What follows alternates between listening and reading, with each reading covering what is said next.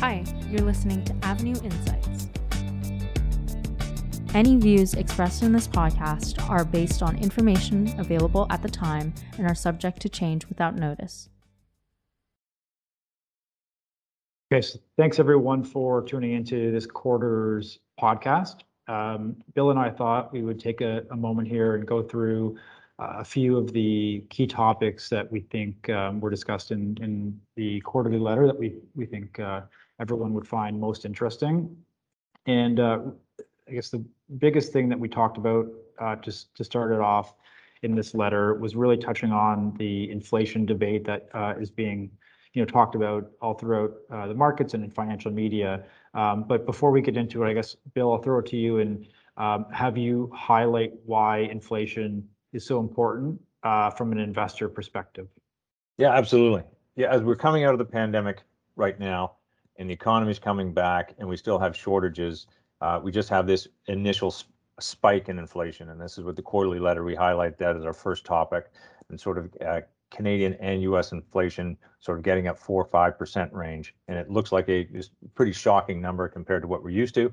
And then the point here is really why does this matter so much?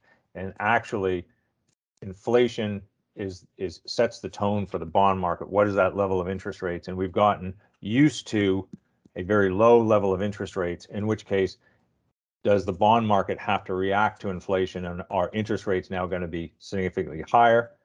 Why that's important is because the bond market really underpins, all the asset prices. So the bond market as an asset class, but then here's the level that houses trade at. Here's the level which means that mortgages trade at, which means that hard assets and then inevitably stocks trade at. And this simple thing, what is the market multiple, which has historically been about 15, 16 times earnings, but now we're pushing where the stock market is trading roughly 20 times earnings, which is called the market multiple. And when interest rates are low, you're willing to pay a higher price in the stock market. But now if we're looking at, if inflation is coming back and bonds trade higher, well, will the market multiple be lower?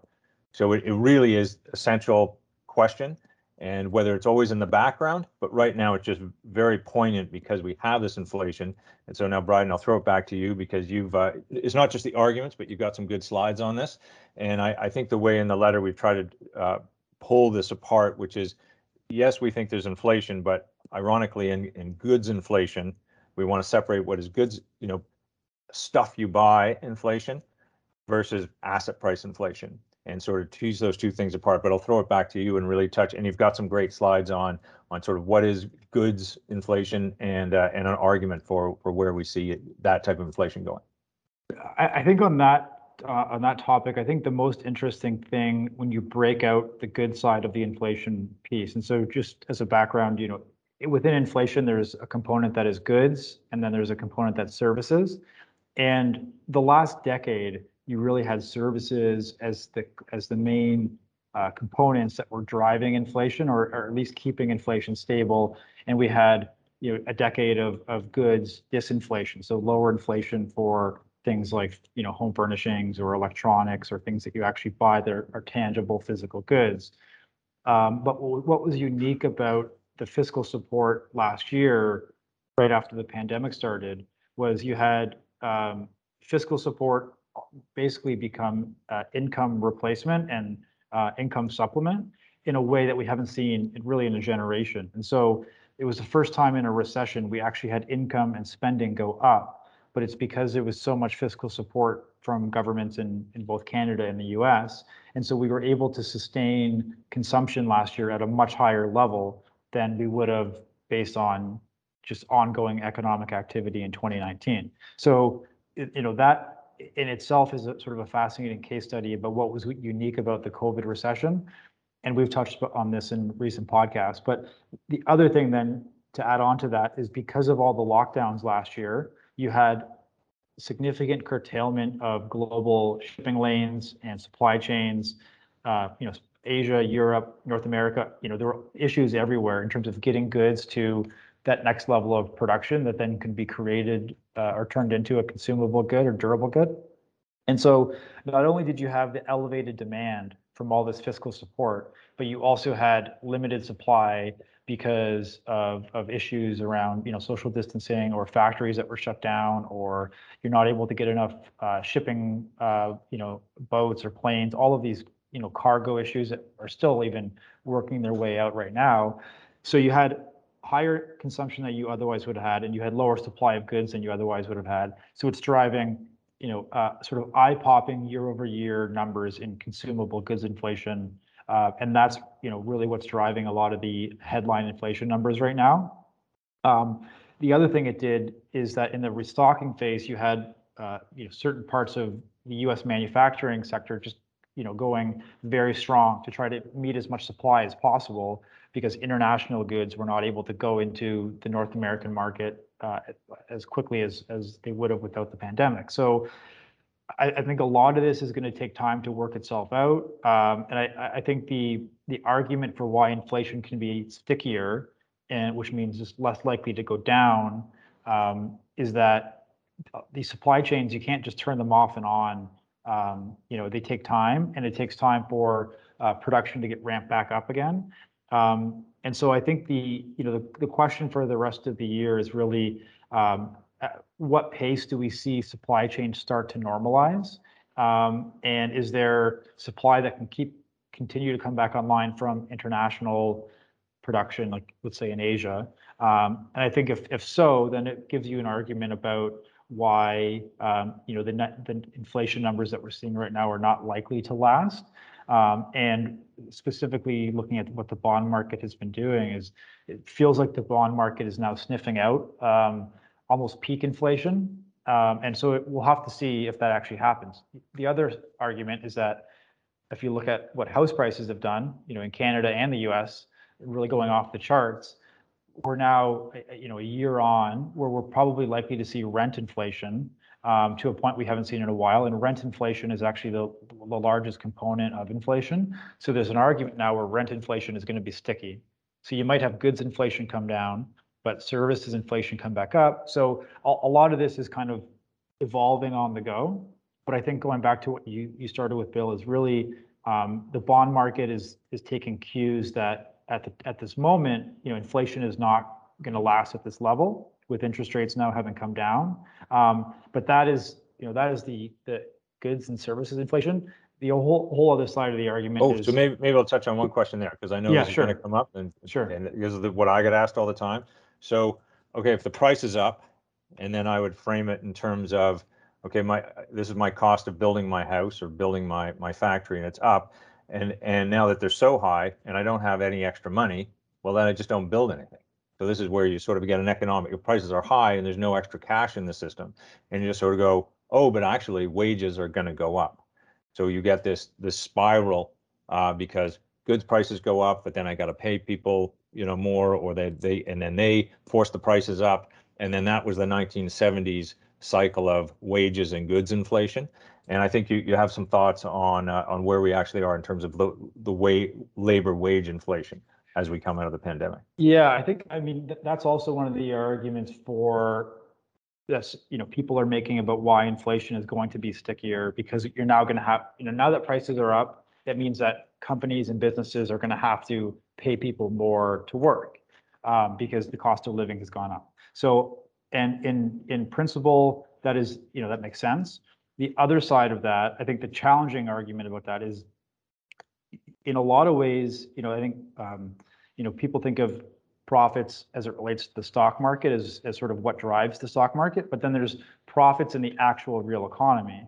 And, if you look at a lot of the data we follow, you're not seeing a bounce back in profits in the outside economy that's not a public in the public markets. And so the problem now is that if you have businesses or companies that don't even have the profits to be able to raise wages, then the problem is, it's hard to get an argument about how wage inflation is going to be very sticky, because, a great example would be, the restaurant industry that, is short workers right now, and they can't get people back to work. And it's busy right now in the summertime, but, restaurant profit margins are only so high to be able to afford, certain wages. And so I think the next shoe to fall, what will be very interesting to track is, do you have businesses actually have to cut back on either services or production because they actually can't afford to pay higher wages because there's not the profit margins in the economy to actually support that. So that's a a very stagflationary kind of outcome where prices have gone up, so the cost of living has gone up, but businesses don't actually have the profits to be able to raise wages. So then they actually restrict output. So you're stuck with high prices but lower economic activity, which is kind of you're getting the worst of both worlds. And so I think, we've talked about this the last couple of weeks just in the office of, there's the theoretical sort of economic history of all of these things. And in a lot of ways, we're really living through sort of a real life economics classroom because we're seeing these things happen in real time in a way that you certainly haven't seen in a generation. And, the other side of the coin is just saying, which is, at this point unknowable, but how long is the added government support going to stay in place? Specifically in the US, there's a lot of states that are starting to roll back the extra unemployment benefits, but we might now come in, Democrats might have another massive fiscal package. So is there some kind of income support in that? Who knows? In Canada, some of that's being phased out, but I love the saying, there's nothing more permanent than a part-time or short-term government program. So a lot of these things probably aren't going away fully.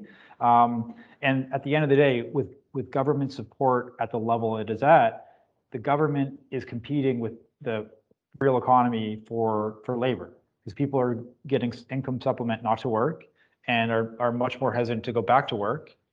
And if the government is sort of competing with the real economy for labor, it's not really an optimal situation to drive any kind of real productive economic activity. And so I think what's very interesting about this whole debate is that there's the inflation happening right now, and there's the clear goods inflation and services inflation happening. But then there's the forward-looking 12 months of what is the outlook for both government intervention, what is the outlook for real economic activity, and can the real economy actually support higher wages given that we're in an inflationary environment? And that's, I think, going to be the most fascinating thing to watch. Yes, so maybe I'll hit that because I'll just summarize that because this is the big debate, just discussion that we've had in the office over the last couple of weeks is that there's two economies.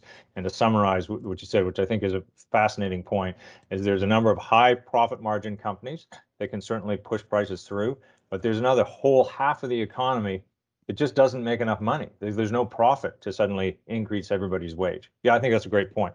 Okay, so at great personal risk, because we did this in the quarterly letter and just sort of moved from the goods, so that headline CPI inflation, and then move it to our asset inflation, where we still think that it's an extraordinary time with low interest rates, how much you want to pay for something because your borrowing costs are so low. We've always said, maybe I'll even frame this point because this is from a few years ago. When a house is $500,000 and you can say, okay, my interest rates are going to be 6-7%. Well, maybe the house is $100,000 more, maybe it's $100,000 less, depending on market and sentiment in that day, in this point in time. But when a house is $4 million, the extraordinary thing is, are you going to pay 6 or are you going to pay 3? That's a $2 million swing, but you just don't know because interest rates are so low. Somebody may feel on that day to pay $6 million. And so as asset prices go higher, they're also more volatile. And so just to frame that, and so why this we try to explain this, and I don't want to go into too much detail here to get lost in it. But so far, all this government stimulus that you've also repaid to, and it's amazing that it's still ongoing. In Canada, it's still ongoing. And when it stops at some point, there hasn't been money created. This is our point. It's still just been borrowed. We believe there's so much money been borrowed that it's not going to get paid back, but that's not how it works at the point. And what we did in the quarterly letter, again, was try to explain how if it's not printed, it's not really in your hands yet. And it sort of gets stuck in the mechanics of the banking system. The banks aren't lending it out to, here's a company that wants to build a new factory, hire new people, build all the resources. That type of lending is not happening. This trillions of dollars is stuck in the financial system, but it has to go somewhere. And so it goes into financial assets. And when you're looking at the stock market, that is a financial asset. And again, because if historically bond yields were higher, A lot of it would live in the bond market, but then bond markets are so low, and these are the slides I'll let you refer to, Brian, but this is our whole point, is that because interest rates are so low, the money has to live somewhere. And this is extraordinary slides that you put together for the quarterly letter of just showing just how much money is coming into financial assets. Yeah, I think the chart that we had looked at, I think it's just the inflows into equities is really off the charts. And so I think the number specifically was that current inflows into the US, this is the US equity markets this year so far, are running at a rate higher than the last 20 years combined. So 20 years combined of equity inflows jammed into, now 7 months into the year, if we continue at this pace into the end of the year. And so you can't understate sort of how much money is flowing into equities. And I think a lot of this too is really, it speaks to investors' risk on sentiment. And so if you look at margin debt as well, that's now at record highs. You have a lot of the retail participation in a way that we haven't seen in a generation. You have auctions activity like we haven't seen ever. You have the crypto thing happening. And so there is this huge speculative environment going on right now. And I think the sort of broader longer term risk that we keep looking at and can't shake is that your economic activity is only supporting so much actual true business value. And then you have the Federal Reserve with low interest rates stimulating people to want to speculate on assets, which then is driving everything up. I mean, the other chart that we added to the quarterly letter that was really, I think, telling is if you look at foreign ownership of US equities, it's off the charts. So you not only have people domestically in the US or in Canada buying domestic equities, you have international investors in Asia, in Middle East, in Europe. All of that money is flowing into US equities, driving things up higher. And so the problem with these environments is that they can continue far longer than you think, and they can continue far longer than is comfortable. But you can't look at, one of the measures we like, you can't look at market cap to GDP in the US and not just, your eyeballs are popping off the page. We're now 30% higher than where it was in 1999. And I think all of these things in hindsight, once we get to whatever, endpoint the market takes and however long it takes, I think in hindsight, how ridiculous this environment is will be very clear. But while you're in it, it's just fascinating how you can see people kind of justify why it can keep going up or why it's fair value or whatever, all these things. But the problem goes back to originally with interest rates really low and people willing to speculate. There's really no limit to how high things can go up, whether it's real estate, whether it's stocks or equities. And I think not to go on a total tangent here, but your comment the other day of just if you look at all these geographies in Canada, these small towns where real estate's up 30 or 40% over 1 year. I mean, that's not supposed to happen. You're not supposed to have assets go up this high, this fast, because it creates a destabilizing effect in the long term, because then you have credit and margin all added on top of these elevated asset prices. And these are where things get very dangerous when you start applying leverage and credit to elevated asset prices in a very speculative environment. So yeah, it doesn't mean it's coming off either. Like this is the term we used in the quarterly letter was, there's nothing normal about this. Interest rates are it's not to be a conspiracy theorist or anything on this. It's just sort of but interest rates are being artificially suppressed because of central bank activity, and it's going to create other issues in the asset price. We've talked about that for a number of years now, but now you're watching it real time, and you're saying none of this is normal.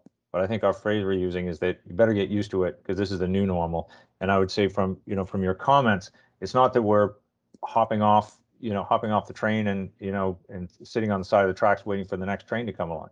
We believe you still have to stay in the market, but more than ever, and this is the phrase, it really matters what we own, and it really matters how much we pay for it, because again, there isn't really an alternative. We can't just go and sit it out somewhere, because even though those asset prices are high, doesn't mean they're coming off. Yeah. With our interest rate view, I think I come back, like we can pick our different asset classes. If I throw it back to you, what is our expectation for interest rates as you say, running through that whole the rundown on goods inflation and asset inflation, what would you say is our 1-2 year expectation for interest rates? Yeah, I think they're gonna remain low. I think the bigger elephant in the room that is not being addressed at the policy level anywhere, whether it's government or the central bank, the biggest elephant in the room across the board in the world, Canada and the US, government and total debt levels are far too high. And the problem is the economic activity that we're generating now with all of this debt is not able to sustain everything as we're going here without very low interest rates. So the problem is you are in a situation where, because of the large debt trap that we're in, policymakers feel like they need to keep interest rates low, and they feel like they need to keep doing more stimulus to keep the economy going. The problem is you make this system more fragile every time you go. And so there's almost no way out of this but to keep interest rates low. The problem then is you also create wealth inequality because you're driving up asset prices. So then you have people say, well, this is not fair because, look at asset owners who are benefiting where, well, the real economy, isn't benefiting from central bank policy, and which I totally agree with. The problem is, the tough medicine out of this is going to be a level of tough medicine that we haven't seen in a generation. And I don't think politically we're at the point willing to make that decision to want the tough medicine. But I would have the view, I mean, at some point it will come. How long? There's no way of knowing, and we don't try to pretend to know. But it forces investors to really think about what they own and why. And I totally agree with you. You can't sit in cash and not be invested in anything, because this game can continue for a very long time. And so, in a lot of ways, we have the freedom of being unencumbered and not benchmark constrained in what we do. So we can really go in and try to find value in places that other people in the investment industry can't, because they're constrained by, what they're doing. And so we think there's a lot in the business, in this highlight, just we've talked so far, we've talked about asset classes and saying, and the stock market isn't just one thing. We sort of break down stock market into a number of economic components, but then really bringing it back. And I think always in our strategies, bring it back to that business. And what are those underlying businesses? Are they core to the economy? Can we park our money in this business and have it safe, sort of safeguarded and compounded in this actual structure, instead of saying here we're just exposing ourselves to an asset class called the stock market. We've actually taking our savings and distributing it into really high quality, profitable companies where we can avoid some of the excesses that we actually see. Yeah, I think the other thing too is there's a lot of, this is a kind of environment where there's a lot of strategies and managers and investors can thrive, but it's really the ones that are willing to acknowledge that we're in a bit of a speculative mania, and you just have to treat it as such. And I think where people run the risk of the greatest danger is just not accepting or acknowledging what's going on and how nothing is normal, as you said. But you still have to play the game, and the game is to keep invested, to allocate capital, to find opportunities, and I think that's really the pathway through for investors. Is you have to accept the game that you're playing, and you just have to adjust as you're going, but really be paying attention to what's going on, because justifying this as everything's normal is just, I think you kind of have your head in the sand. And I think what we've talked about a lot, and certainly it's in the last 12 months, I would say 6 months, but the last 6 months have gone by so fast. It's just the speed with which things change. And even individual asset classes where we're looking at infrastructure, real estate, when the move comes, it just happens very fast. And stocks can be re-rated in a number of days, or weeks, but it's not something we're finding that themes or trends aren't playing out over 6 months to 9 months. They seem to be playing out in a number of weeks. Once something is established, money moves very, very quickly.